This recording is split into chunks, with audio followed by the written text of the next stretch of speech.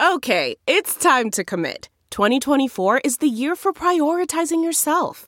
Begin your new smile journey with Byte, and you could start seeing results in just 2 to 3 weeks. Just order your at-home impression kit today for only $14.95 at Byte.com. Byte Clear aligners are doctor-directed and delivered to your door. Treatment costs thousands less than braces. Plus, they offer financing options, accept eligible insurance, and you can pay with your HSA FSA. Get 80% off your impression kit when you use code WONDERY at Byte.com. That's BYTE.com. Start your confidence journey today with Byte.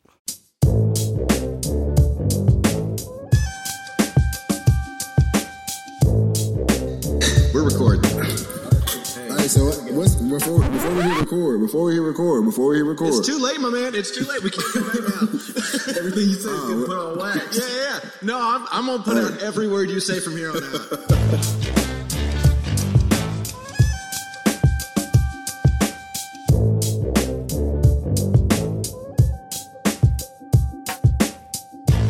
All right, welcome back into a special edition of the Just Press Play podcast. We have invited two guests to join us. Pops is not here today, but we invited Trey Reed and Nick Reed, two brothers who are the not exact same age, but we all grew up together. Nick's my age, Trey's LJ's age. Yep. We kind of wanted to just shoot the crap, talk a little bit, and kind of all of our perspectives on where we are in America and the different perspectives that each of us have. But first, before we get into all that, I want to ask Trey and Nick a question because I don't think they've ever had the opportunity to answer one of these. And me and LJ and Pops, we do it all the time. But here's the question.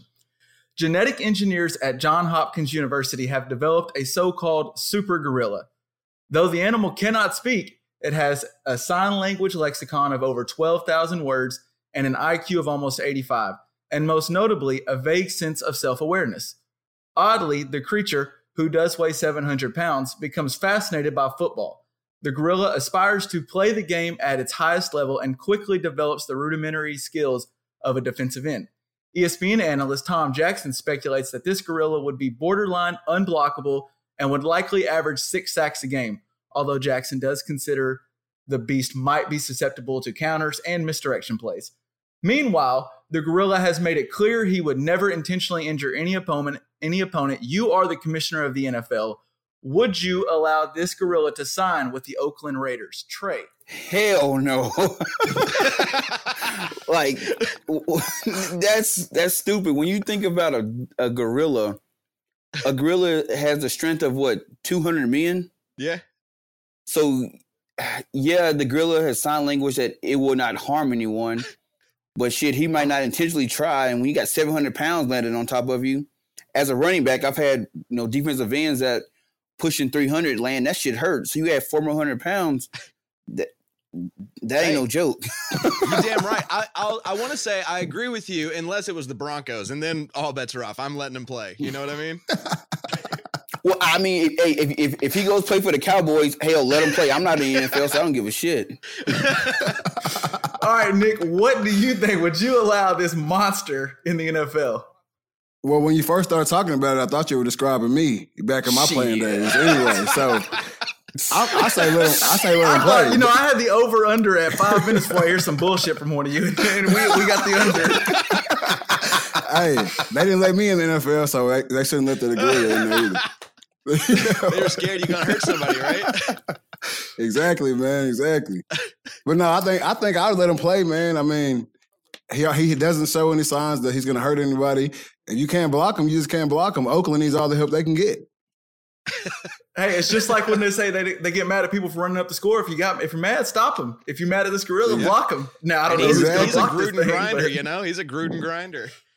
Hey, the Eagles re-signed Jason Peters. He'll block him. Now, here's the kicker. What if they created an entire group, like, teams of these gorillas? Now the NFL, now players or human players are now obsolete. Yeah, we got two different leagues. We got the Gorilla League and the Human League because there's no way. I'd be down to watch that. I'd be down to watch that. I'd watch that too. I'd watch it all day. Oh man, that'd be great. All right, so we all know there's all kinds of shit since I guess it's about a month now since George Floyd died at the hands of police. And ever since then, we've seen a movement spark in America. We've seen a lot of things going on. And we talked a little football. So first, before we get into a lot of things, I kind of wanted to ask you guys, because both of y'all have been in the locker room. Drew Brees made the comments not too long ago about, he was taking a stance on the flag, and he since backtracked all this stuff. He was like talking about Colin Kaepernick and all this stuff, and he backtracked it, and a lot of his teammates kind of came out on him. And so I kind of want to ask you, Nick, is that something do they talk about it and it's all good, or is that something that's always going to be a rift in that Saints locker room? Just, we're our sports thing, so I kind of wanted to get a little sports to break the ice. Well, there will obviously Drew Brees has friends in the locker room, not just coworkers or not just teammates. So the people who are his real friends in that locker room, I think he'll be able to sit them down and have that conversation and maybe move past it. But as far as just some of these guys that are just coworkers and teammates and the other guys around the league, it's going to be hard for him to bury that hatchet with those guys. I just think his comments were very, very insensitive to his friends because, obviously he's in the NFL. He has African-American black friends. I think it was very insensitive, and there's a time and a place for everything, and he just picked the wrong time to make that statement. Trey, what do you think? I think there's always going to be a rift because someone like myself, once I know where someone stands on a particular subject, then I kind of distance myself from them. So I can see some of the players saying, yeah, I know you came back and you retracted a lot of stuff you said, but now I know how you really feel. So I think this is going to cause a rift in the locker room. Well, I wanted to ask your perspective because it was funny. I was having this conversation with someone else and they were like, I don't think Drew Brees is a racist. He's a good dude.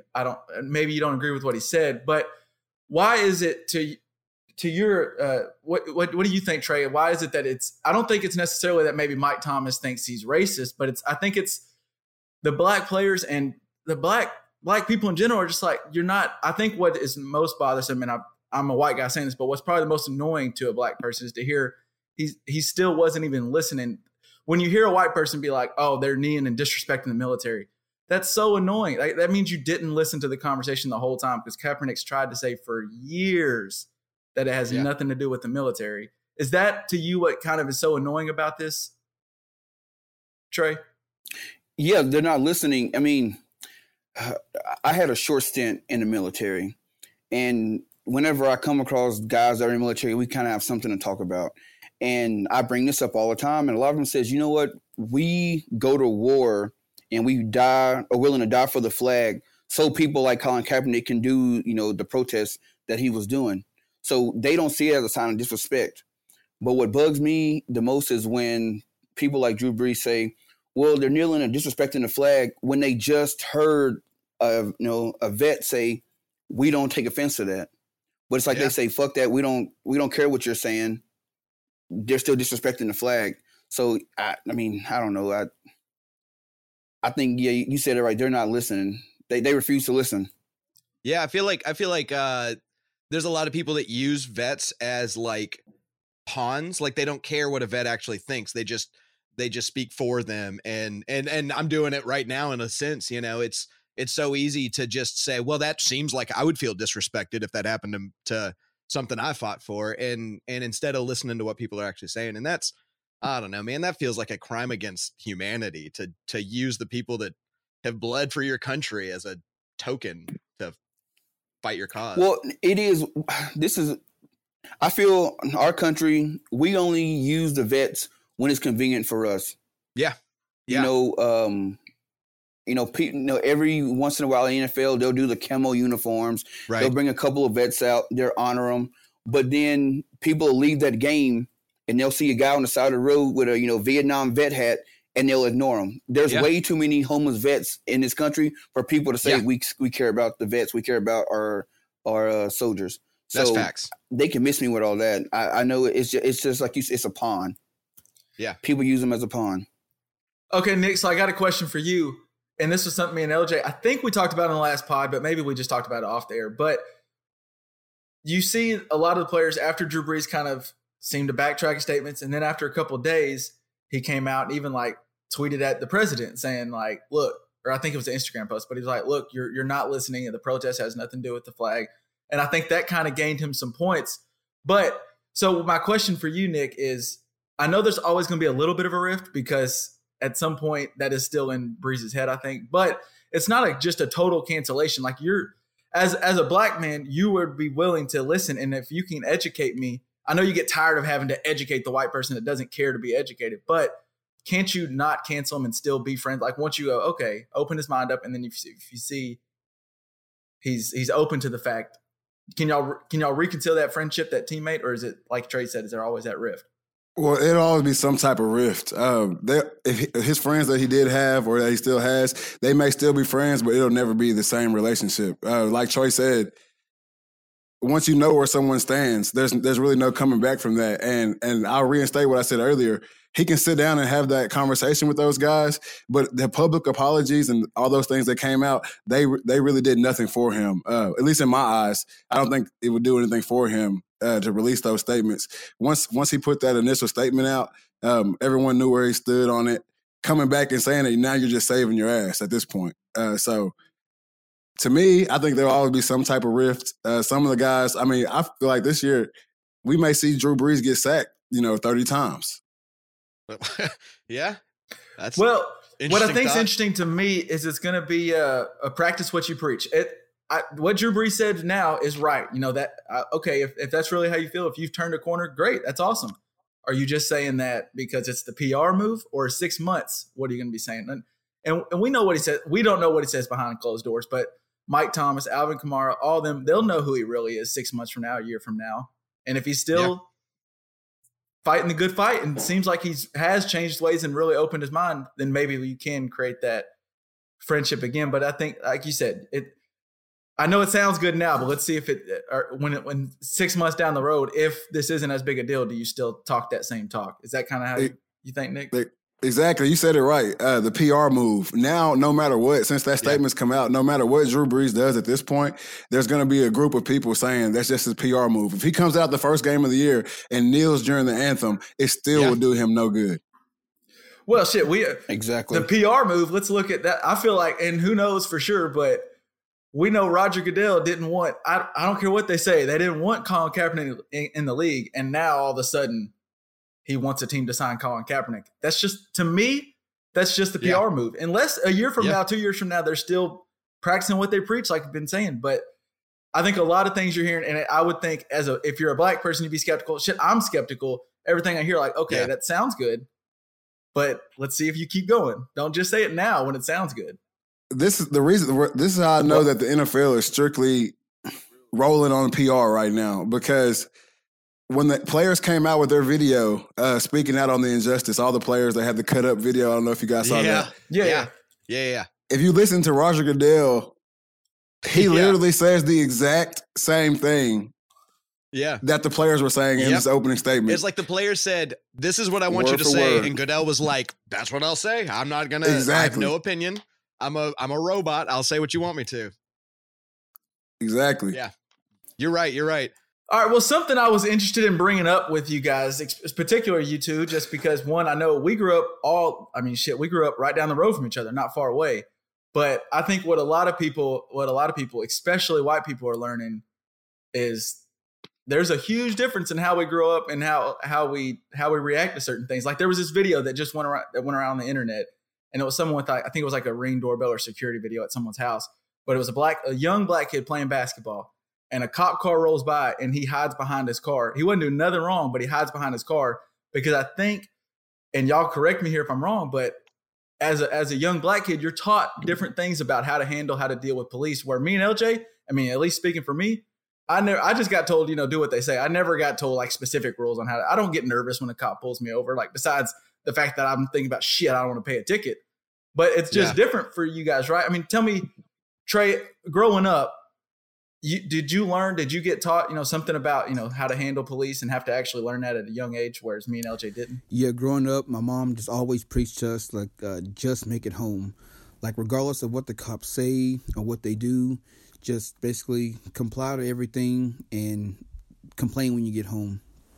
A good example was back when I was in high school, me and my friend TJ were leaving theater practice, and we were heading over to get some chicken one night. And we always tell the stories. We call it the Great Chicken Run. But that night, me and TJ were pulled over, and the cops basically harassed us, asking us if we had any drugs in the car, where we were going. And after about 10 or 15 minutes, we were surrounded by about 3 or 4 cop cars. They ended up pulling us out the car, asking us where we were going. They continued to ask us if we had drugs in the car. If we did, tell them. They let us go. And, we kept on saying, no, sir, no drugs. Once they let us go, we got back in the car and realized they had poured out, a bag of sugar that TJ had in the back seat, along with some other stuff we had from Super One. And we just complied. And once we got back to my house, we then, complained about the cops, told my mom, and, went on about it. But the whole thing was just, do what they say, comply, and survive the encounter. And that was basically that. So, yeah, growing up, my mom always preached just make it home. Like, nobody has ever done something like that to me. Like, that's absurd. I cannot believe that you get treated like that when you get pulled over. And the only thing that happens when I get pulled over is they smell the car for weed because I look like a pothead. But other than that, that's the only problem that I deal with. You know what I mean? Like, that's 2 different worlds in the same city. Well, and that's absurd. What I'm hoping people can maybe hear. Maybe it's one person. I'm not saying whoever hears this, you need to go out and march something. I just want you to know, like, because it opens. I think I've seen it at a younger age, but still, I think people are learning that there's a difference. Like, y'all, like Trey just said, Nick, you get told just get home. I never got told just get home. I've never even been worried that I'm just going to get home. I'm more worried about, damn, I should have been speeded. I mean, that's wild that I don't think people realize, especially white privilege isn't necessarily saying that, I used my skin color to get at a higher position, but I think it's just acknowledging, and that's what this time is at least doing, I think partly, it's acknowledging that, I benefited from being white. Whether I knew it or not, I benefited from being white. Just what's some thoughts off what we're talking about right here, Nick? Yeah, I agree. On the white privilege thing, a lot of people get it twisted whenever we start throwing around those words. They think, oh, I don't have any white privilege. I've never used my skin to get somewhere, like you were saying. But just like we're talking about right now with just a regular police stop, a regular traffic stop.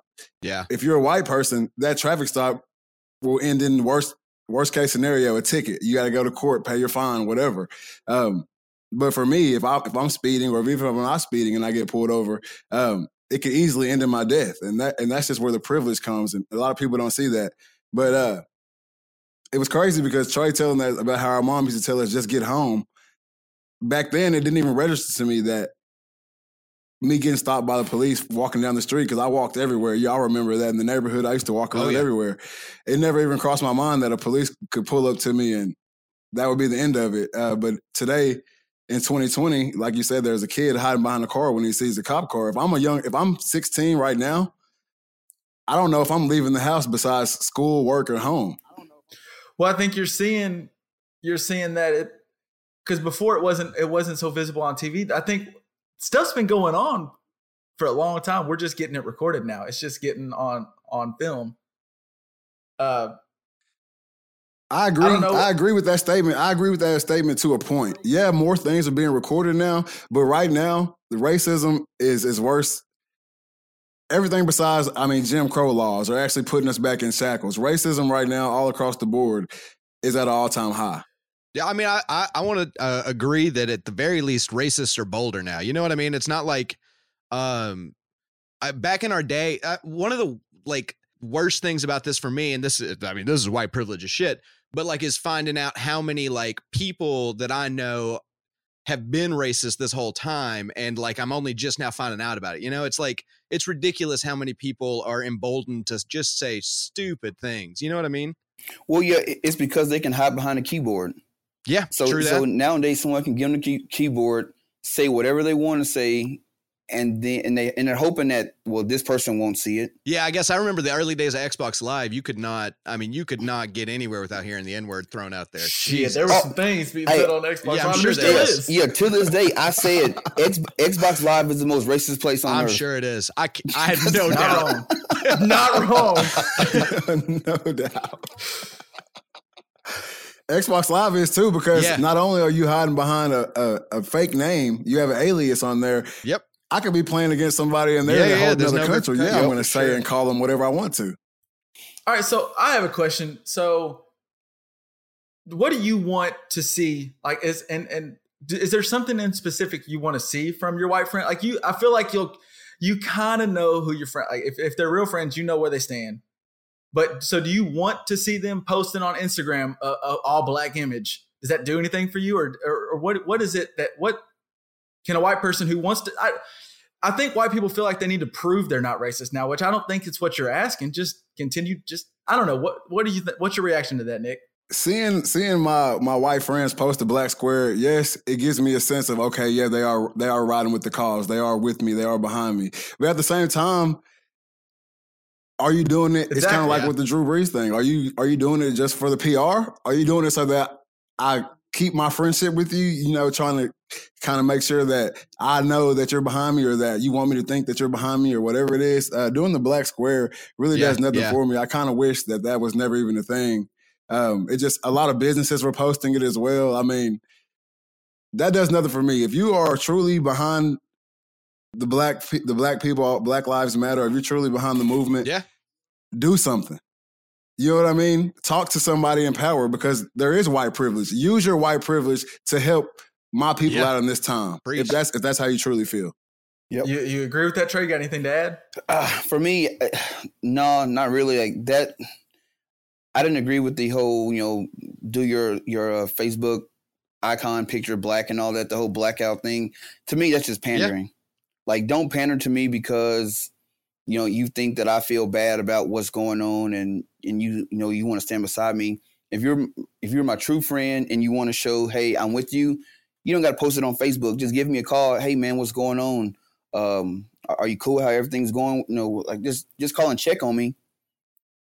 And that's about it. You don't have to post anything to show the public, because if you're really genuine about it, you do stuff behind closed doors. You won't broadcast it so people can see it. I mean, I say it's kind of like when you see someone videoing themselves giving a homeless guy $2 or giving a homeless guy a meal.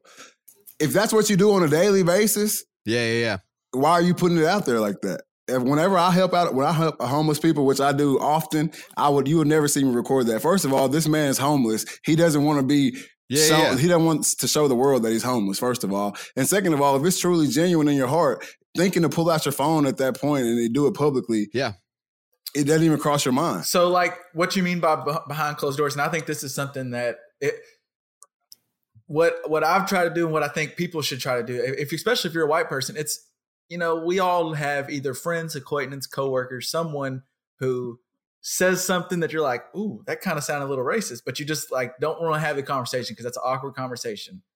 I think what you mean by do it behind closed doors, it's the time. Speak up, have the conversation. And if that person listens to you and talks to you and then they want to maybe be open to changing their point of view on something, great. And if they don't, I think you know who it is. You know who they are. And if you want to keep being that person's friend, you can. But I think it's like you just said, like checking somebody when they're wrong. If it's your white friend that even though y'all have been friends since 5 years old, if he says something that is just wrong, it's not just like brushing it off and let's talk about the Cowboy game this Sunday. Let's actually let me call check on you. Is that kind of what you think, Trey? Yeah. Yes and no. Because sometimes you just got to have that, like you said, have that conversation with people. But then when you have the conversation, you got to see where that person's coming from. So like when I first went off to college at the Naval Academy, my roommate was from Northern PA. He's never really interacted with black people. So the way he spoke about black people was just how he was raised. But once we sat down and had a conversation like, hey, dude, that's not cool to say. It doesn't make me feel comfortable. I'm not going to do anything to you because you're my friend and my roommate. But if you go out in public speaking that same language, you might get hemmed up. So once we kind of had that heart to heart, we was cool, but I didn't have to go out and broadcast it, or he didn't have to go and broadcast it and say, hey, you know, I talked to my black friend and we came to a conclusion. It was just something we handled behind closed doors. Yeah. And it was, and that's what it was. I agree with that. Yeah. I mean, I want to say that, so I was at this march, I guess it was like 2-3 weeks ago now. And one of the speakers got up there and said, like, one of the things that we, Kevin, can do with our white privilege is we're going to spend our holidays at a different table than the speaker is going to be able to spend them at. And when you hear some trash thrown out there, you don't have to like make a scene or anything, but you've got to, you know, you got to stand up for your fellow humans, you know, and because, you know, we get to sit at that table with our privilege of, you know, all these people that'll say things in front of us that they won't say in front of anybody else. And that's the time where you can try to change somebody's mind that otherwise you wouldn't be able to even hear what they were saying, you know? Right. I mean, because someone who's, you know, maybe I'll throw out closet racist or just has some biases, some tendencies. They feel it some type of way. Yeah. There's things that they will say in front of me and you, LJ, that they will not say if Nick and Trey are sitting at the table with us. Yeah. They're just going to hold it in. And so I think it shouldn't take for a black person to call check on you. And I think it actually, it might change someone's point of view when a white person does it too. I think when because they might just disregard because that's what annoys me so much is I think some white people think that that black people are wanting to feel bad for being white. I don't think that's what y'all are asking. I don't think that's what anybody's asking. It's just like, you just want to be equal. We're in America. We're supposed to all be equal. We're supposed to all be like one people. Yeah. And we're not. Do y'all see, Trey, do you see like it changing? Do you have positivity moving forward or what's kind of in your mind just seeing America the way it is today? Sadly to say, I don't think nothing's going to change. I think, this is a hot topic right now. Yeah. And then once the next thing's going to come down the timeline and our attention is going to go to that, and then all this will kind of just fade away. You'll still have those groups out there that are still fighting for it and trying to make a change. But as a whole, I don't think as much is going to change. I think people now would just be if they are racist or, you know, they feel some type of way, they'll just be more secretive about it and, you know, careful about when they speak. Yeah. Well, you say, yeah, it makes me think.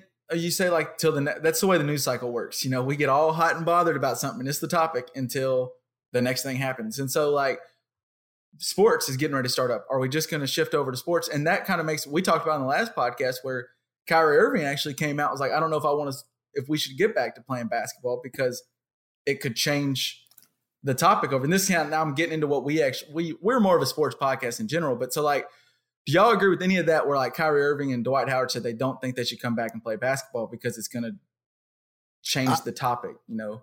Or is that just giving I agree with Nick? the players right now that are saying I don't think we should play because let's just put it like this. Sports basically runs off, you know, black people, the African American athletes, you know, besides a few sports, you know, that African Americans haven't taken over. What bigger stand? Hockey and NASCAR were coming for you. Hey, NASCAR! Shout out to my guy Bubba, man. He came out there and did his own protest thing. Hell yeah! I was proud about that. But because it's easy, it's easy to do it whenever everybody's doing it. When everybody's taking a knee, it's easy to I'm gonna take that knee today too. But when you're the only one out there, it's a little different stage. And he stood on that stage proud, and it really made me happy for sure. But I agree with the players saying that we don't know if we should play, and that even being a talk lets me know that black people, you know, at least the athletes, are coming together and having these conversations with each other. Maybe, hey, it's time for us to take an actual stand. If we can start maybe putting a little dent into somebody's pockets, maybe their ears are open, you know, and that makes a lot of sense to me. And I've fallen out with Kyrie. I know I don't know him personally, but I've fallen out with Kyrie. In the past, you ain't texting him right now. In the past several years, I've fallen out with Kyrie, and when he came out and made that statement, it really turned me back on to him.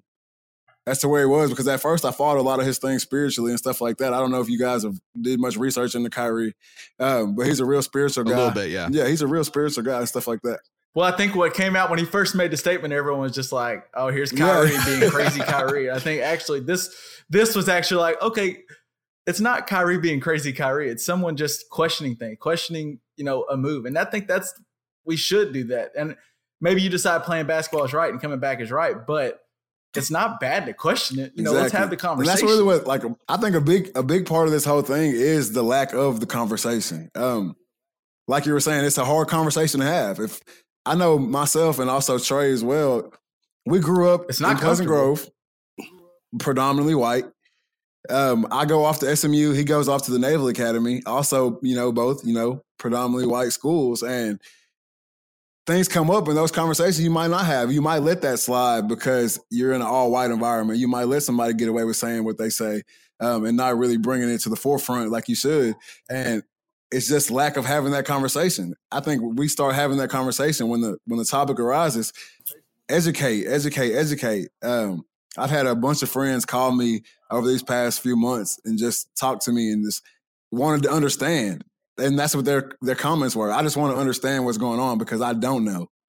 And I think, are you open to that, or is that annoying? I'm open to it. I'm a humongous advocate of having the conversation with my white friends. If any of my white friends want to have that conversation, hey, call me. I'm here for it because I think that's the only way to bring about change. We can protest all day long, we can riot all day long, but that's not where the change is coming in. The change is coming in with educating, because there's a lot of people who have the white privilege and they don't even realize what it is, and they don't even realize that they are borderline racist or anything like that. And when you have those conversations with those people, it brings their feelings up, and they understand where I'm coming from. I understand where they're coming from, and they can go back and spread that knowledge to whoever they're around. So what do you think, looking at both of you guys? So like Nick, you're a big dude. Trey, you ain't small and you got dread. So like y'all get someone sees you and instantly, even if they don't think they're like they have racist thoughts, especially like a cop sees you. Do you feel instantly that person's already on defense when that person sees you, Trey? Yep, I get it all the time. I'm not gonna say all the time. When I first moved up to South Dakota, I used to cover rural Iowa for my territory. So, and if you know anything about rural Iowa, it's just farmers, corn, and that's about it. And white people, that's about it. So I would go into a gas station, and they would all look at me and like, okay, what is he doing here? And I get to speaking, and a lot of them like, well, he's not here as a customer, and what he's here for. I'm like, well, I'm your new tobacco rep. And then they kind of let their guard down. Like, oh, okay, he's here for business, but they still kind of keep me off at a distance. But then once they get to know me, everything is good. Yeah. But, as a black man, when people see me coming, he has dreadlocks, he's black, he's kind of big, he might be aggressive. And then they meet me and it's like, oh, he's the teddy bear. Yeah, you guys. Well, and go ahead. You guys know me. I'm loud and I'm big and I'm black. I'm not the light skinned black either. I'm black. You know what I mean? So let's just. I'm on the phone all the time, whether I'm talking to Trey or one of my clients or whatever. And I walk into a store. I'm on the phone laughing and being loud and everything, and they already think, oh, this is degenerate. He's here maybe to cause trouble or something like that. You know what I mean? But I mean, both of you guys have known me since we were kids. I'm probably one of the nicest people y'all have met. You know what I mean? Absolutely. So 100%. Once they see me off that first initial thought, a white lady might clutch her purse a little tighter. If she's with her kids, she might make sure her kids are close to her and not to me, which I know right now, COVID going around and everything like that, it could be because of that. So I'm not going to put it all on me being black, but it's happened for years. And especially when I went off to SMU, there's a 7-Eleven right across the street from campus. And my freshman year, I used to walk there all the time, all times of night and everything like that. And you see a group of Highland Park high school kids walking, and then they see me coming across. And at this point, I'm 300 pounds, and you just see the whispers. You see them, oh, I wonder what this guy's doing, not knowing that I'm a football player. And then they, once they find out I play football at SMU, like Troy said, that guard is let completely down. Oh, man, what's your name? What year are you? You think you're going to go to the NFL? That's what they want to know. That's kind of why I wanted to have you on and have some of this conversations, because I think it's one thing if I think it was a couple episodes ago, like me, LJ, and Pops are on here talking, we're like, there is white privilege. There is things that you might not realize that's going on, like how black people are dealing with cops and how we have never even been taught to deal with cops. And like you said, walking down the street. And so I was hoping to get you guys on to where it's not people hearing 3 white guys talk about how black people deal with things differently and actually get some personal experience. And I just think, I do feel like there's some change coming, but I think that's partly optimism. I don't know, LJ, what do you think? Do you think do you see, like, where do you say what Trey was saying? He doesn't really know if there's going to be a change. Well, I'll tell you that around my neck of the woods right now, it does feel like something's happening. I mean, it does really feel like, I mean, there are people that you see on, like, I don't know if anybody y'all have the Nextdoor app, and that's some bullshit app right there. But Yeah, we have it. oh my God, it's the worst app in the. I mean, I swear to God, I see like I saw a browner person on our neighborhood, so everybody be on watch out just in case. I mean, it's absurd. I can't even believe it. But the amount of like momentum that this movement has in Chicago, I mean, there are marches every single night, and they're all peaceful. I mean, all these like media talking about how we're still rioting. I mean, they're liars. But like the city public seems to really care about this, and I don't know if it's going to change everywhere. I don't know that this movement is changing minds in rural areas or anything like that, but I do feel that at least around here, which I'll go out there and say Chicago is about the most segregated city I've ever been to in my life. Jesus. I mean, there is a south side and a north side, and the average color of person is very different on those two sides. Like, it's ridiculous, but I think that's changing. I think like we're starting to see, the white Chicagoans stop telling everybody how to fix things and listening to the people that are actually going through the problems and figuring out how to fix things that way. And, so I've got a little bit more optimism, but I also might be in my, my bubble. You know what I mean? So I think what gives me some optimism is just the fact that, and then, like we talked about before, it could be a PR move. But here, being in Little Rock, I work for the news in Little Rock, so I kind of at least know a little bit what's going on. And just the other day, Governor Asa Hutchinson did meet with a bunch of the black leaders that are kind of heading these protests, and he sat down behind closed doors and met with them and at least listened to them. And he might have done it as a total PR move, and he might not actually care, but they weren't even getting in the door 2 months ago. Yeah. So at least there's that. Does that mean something to you, Trey? Like, what do you think about, at least there's something, at least there's a conversation we had, whether they listen or not, at least there's a voice being heard. Right. Well, my thing is, why was I letting the door before? Yeah. Right. And it Why should did have it been. take It this, shouldn't have right? taken. So- it shouldn't have taken us to see a That's guy murdered absurd. on television for this to happen. well, and it's not even like that was the first time that happened either. Yeah, it's not it'd be different if it was the first time it happened. But I mean, we've seen two other murders besides George Floyd. Since During last lockdown. month. Yeah. Yeah, since. Yeah, so I mean, yeah, my question would be, why wasn't I letting the door before? And now, are you just pandering to me because you want to, it's an election year, you want to bring me in and talk to me, or do you really genuinely care? Well, and the system is still rigged too, right? Because like Chauvin, the guy who has the most hated knee in the world right now, is still going to collect pension no matter what happens, whether he's convicted or not.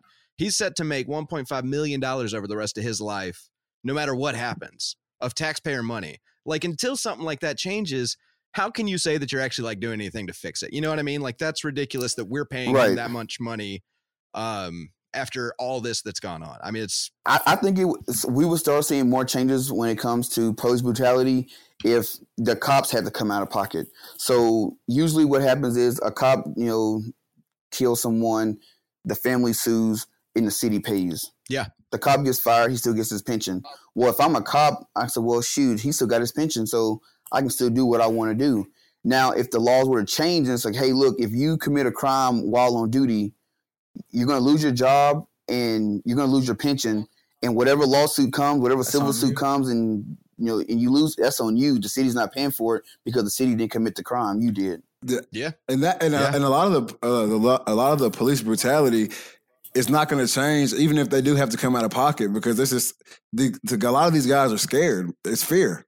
And you already know, if you back a cat into a corner, what's he going to do? He's going to come out and scratch you. That's all there is to it. And Yeah. until we get the police more training, I don't think we should defund the police. They need more money. They need to be trained correctly and how to handle situations. If you can see because I watch videos of police forces all over the world, and these guys, I mean, they'll have a knife trying to stab the police. They'll have a gun out or whatever, and these police still find a way to subdue the suspect and get them in jail, get them in custody safely.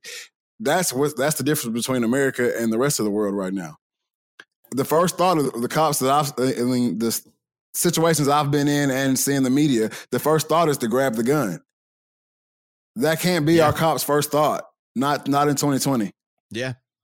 Yeah. Well, but that's why, like, so I'm pro defund the police, and I'll tell you why is I think the funding that we give the police, they have used it so often to train in more and more Fear the people you're policing. Fear because you're going to die unless you're willing to kill first. Like, that's the type of training that our police go through in places like Minneapolis. And so when that's how you're spending your money, I mean, I feel like we got to take away some of their money. You know what I mean? Like, it's, I don't think we fix the problem by giving more money to the people that are causing the problem. It doesn't seem logical to me. I'm just throwing that out there. I'm not trying to say I got the answers. You know what I mean?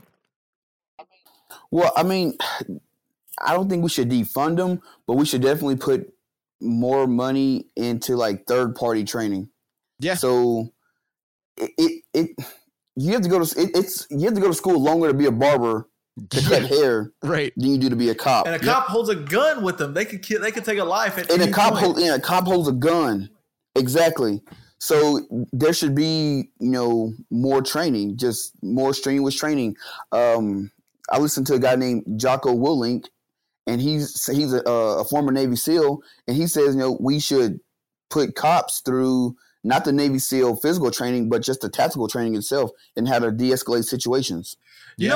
Because like Nick said, your first move shouldn't be to grab the gun. Yeah. It's wild to me that the vision I can't get out of my head is when we see like just the other day in Atlanta, another black person shot and killed. How come? I mean, every time, if you ever think back to almost all the school shootings that you remember seeing covered on the news, that crazy white person gets somehow put into the back of a cop car. It's not that, and that person's wielding a gun and has already killed people. And they have found a way to get him to drop the gun and come to the cops, get in handcuffs, and then put a bulletproof vest on him. But when Rayshard Brooks, I think is his name, takes off running, we can't go chase him. We just fire shots into his back. That can't be the way we do it. Well, look at Dylan Ruth. He went into a church in South Carolina, killed 15 people. The cops put him in a bulletproof vest, and before they took him to the station, he took his ass to Burger King. So we know a better way to do it. He killed 15 people. We know a way to do it without killing There's him. a better way. It's the fear factor, man. It's the fear factor. And it's like what Trey was mentioning with his roommate. He grew up in a different area, grew up in a different environment. So you're going to have to, and that's why I think the training it needs to be longer than it takes to be a barber, to be a cop. And that's what the training can be. You might have to break some systemic racism where they might not realize it, but they instantly, when they see a black person, they instantly put their hand on the gun. Even if they don't realize it, they're doing it. And you got to try to break that. And once you break that, then you put the gun in their hand. Then you give them the badge. Then you let them patrol. Because don't get me wrong, I want police out there when I'm on the street and someone comes up and tries to mug me. I want to have someone out there trying to protect me.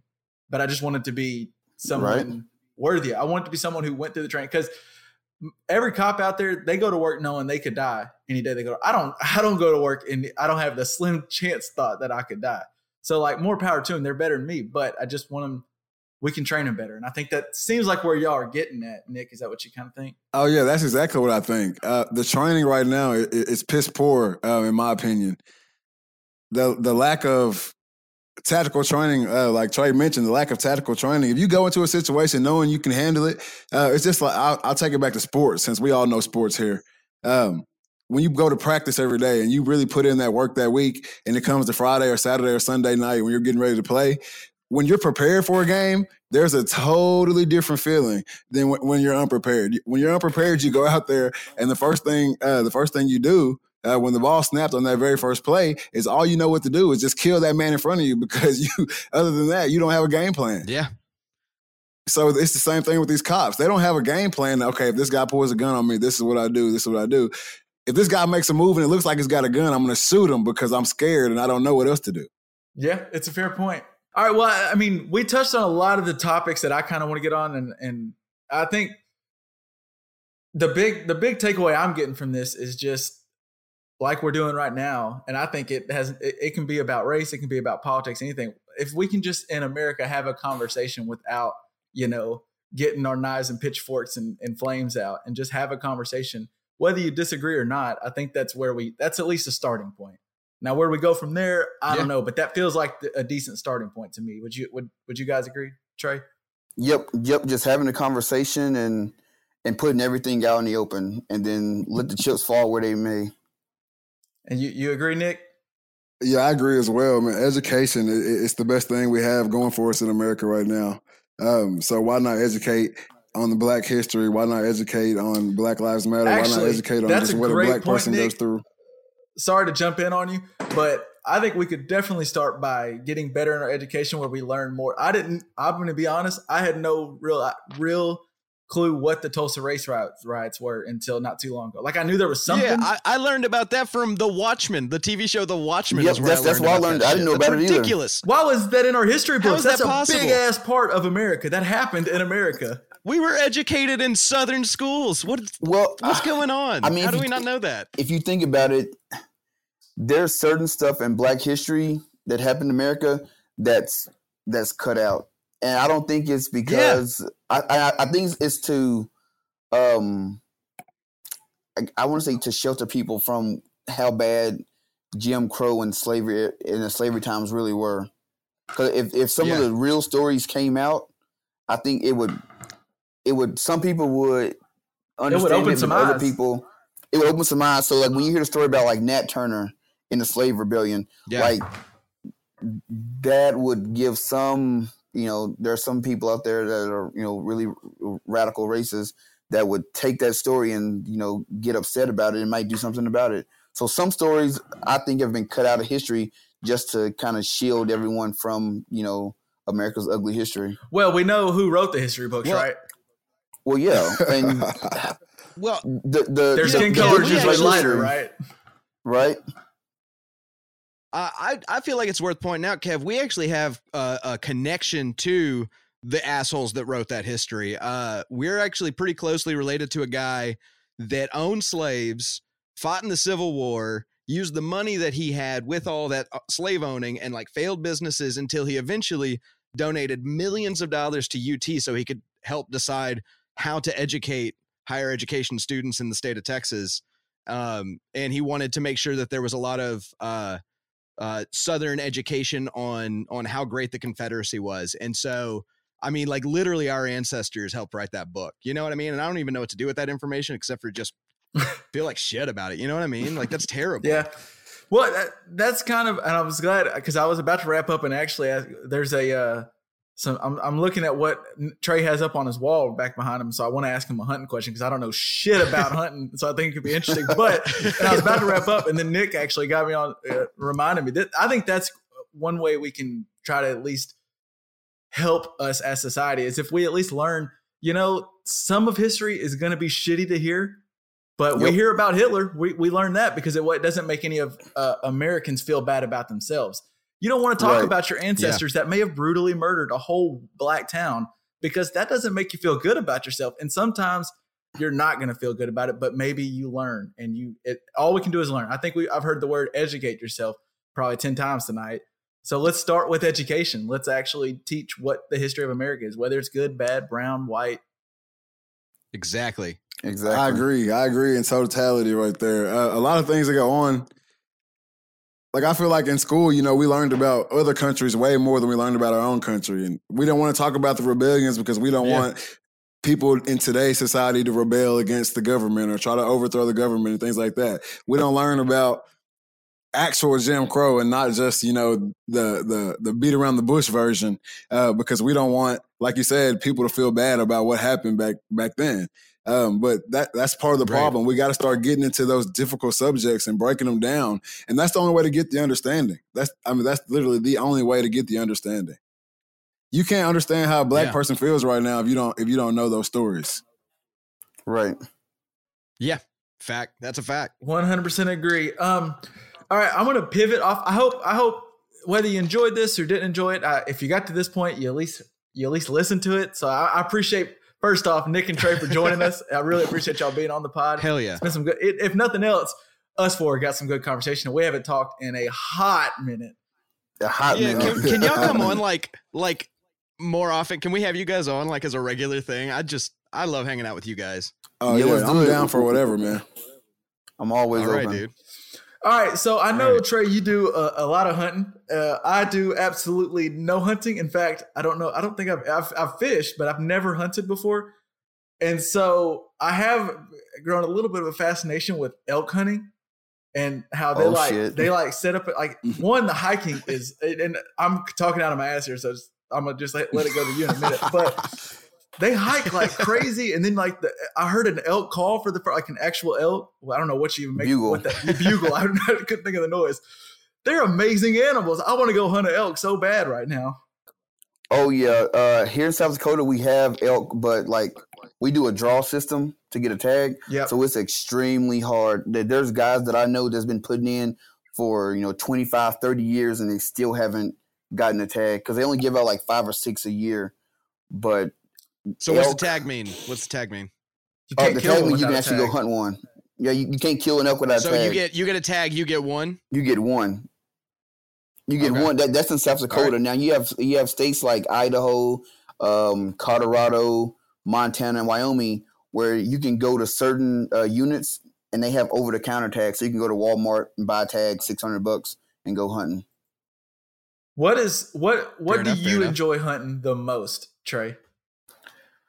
Well, so far I've only been fortunate enough to hunt whitetails, and they are the most amazing creatures in the woods. Just the way they know their surroundings, their smell is phenomenal. Their eyesight is all right. Most people think that they have really good eyesight, but their eyesight is no better than the human's eyesight. But I mean, Really? And when you're out in those woods and you're just watching them in their environment and they don't know you're there, I mean, they're just an amazing animal. I love hunting whitetail. Nick, do you have Yeah, much cool. experience hunting? I know you've hunted a little bit with Trey and them, but do you hunt on your own, or do you do much hunting? I'm recently getting into it, man. Like he just said, whitetails are amazing animals. And last year was really my first big hunt. I've been on some hunts, down here in Texas and Arkansas, and I kind of was through with it. I had never killed a deer down here, so I was kind of over it. Like you said, you're a fisherman. I fish all day, every day, as much as I can. And Yeah. last year, going up to South Dakota and actually being out in the thick of the woods, man, and watching those deer and interact with nature and things like that. I mean, I'm hooked. I've been on it ever since. I mean, me and Trey talk daily about our hunting season coming up and what we're going to do and how we're going to get it done. And I've fallen in love with it, man, and it's amazing. So I'm whitetail all the way. Trey wants to venture out and do all the hiking for the elk and go out and hunt a bear with his bow. But I'll keep my rifle. I'll keep my rifle on the blind, man. I think I'll be hunting whitetails forever. Well, that's what's crazy, Trey. I was talking to a buddy of mine who I don't think he's ever been on an elk hunt. His dad's killed a couple elk, or maybe an elk, and he's just real into it and wants to do it. And he was telling me, I was like, oh, I'd love to go on one day. He goes, well, you're going to have to like really go to the gym and prepare for that, because it's a certain type of, it's not just, walking outside. You're going up and down mountains or hike. Like it's a serious physical feat, right? Well, Or no? Yes and no. So if you want to do a fair chase wild elk hunt, yeah, you're gonna have to be in top notch shape, especially depending on the time of the year. But for the most part, it's a lot of hiking. My buddy Rex, he went to Colorado last year, and him and his dad hiked in 10 miles to the base of a mountain, and then they hiked another 20 miles up into the mountains and got an elk, and then you got to haul it back. Wow. So yeah, you got to be in top notch shape, or you can do what some of the city slickers do, and they'll just okay. So this is what I would sign up for. yeah. So you find you a high fence game farm, and you'll pay them depending on the score of the elk. If you want a really nice elk, it might cost you about $10,000-$15,000. You pay it. Jeez. The guy will take you out, All right, and I'm he'll out. say, "Hey, stand." I ain't got that kind of money. Right? He'll say, "Sit right here," and he'll say that elk will come walking out in about 10-15 minutes, and you'll sit there in about 10-15 minutes. The elk will come walking out. You'll get your shot, and then they'll take you over there. You take your nice picture, and you can go back and tell everybody you killed an elk. I will say one thing. I will say one thing. Oh, that sounds terrible. We are not into that at all over here. I can tell you that now. No, not at all. If you ever That's see messed us up. hunting the elk, we will be out there in the mountains hiking it and packing that thing back ourselves. Yeah. But that's what makes it Now, fun though. When guys go out and you got a deer camp, an elk camp, and you out there in the woods in your tents, to me that's the best part. Killing a deer, or not, I'm gonna say killing, harvesting a deer is icing on the cake, but actually being out there and with your buddies or your brothers or your family, that what makes it fun. Like last year, me, Nick, and my dad, we killed 5 deer.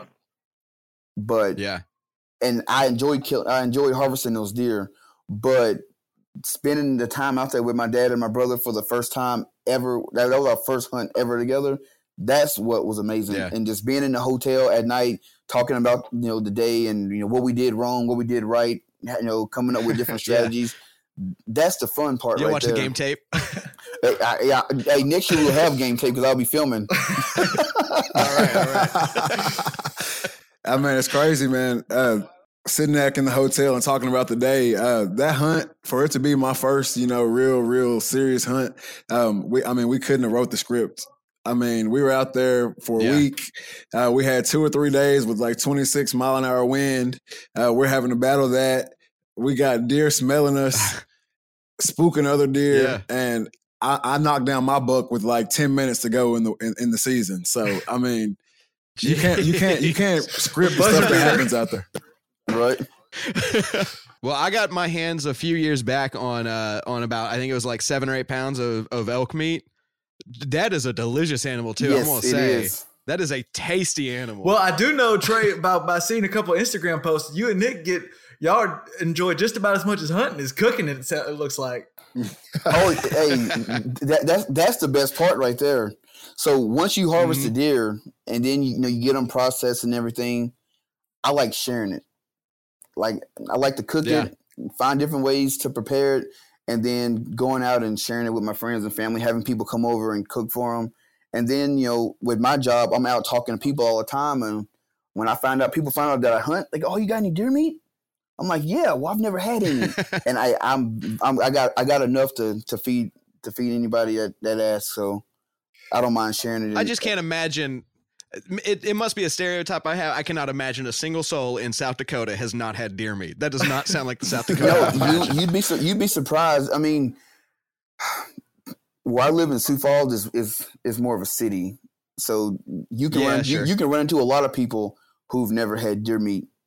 But then when you go to Rest River out in the country, those people they raised on it. Yeah, they live on it. Yeah. So. One thing I'm learning, LJ, is next time, whenever Trey does end up going, like if we see some Instagram pics or something that Trey and Nick and they're out on an elk hunt, you guys got to go follow me on Instagram, The Dreaded Archer.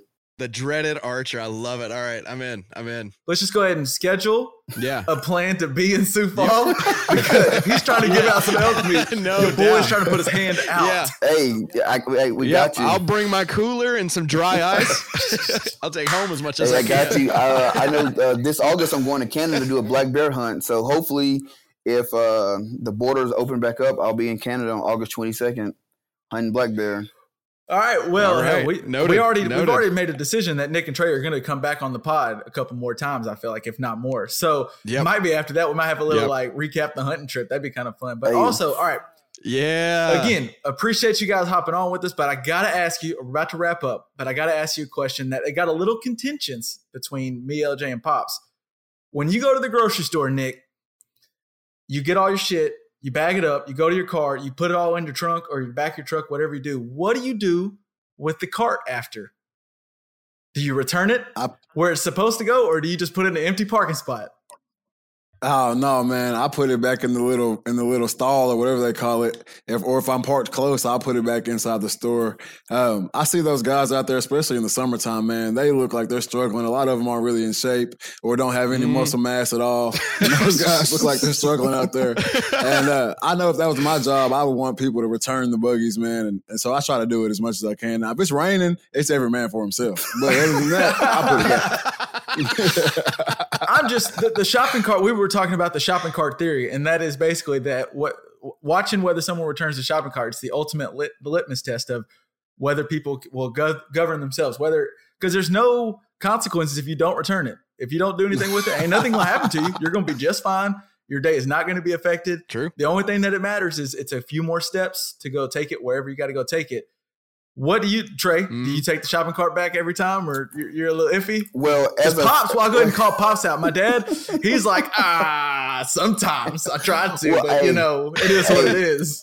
As a former utility clerk of Super One Foods, yes, I take the cart back all the time because I know what those guys are going through, because I've had to, I was one of those guys pushing, lines and lines of buggies back into the store. So I know it. And plus in South Dakota, we get 50, 60 miles an hour wind.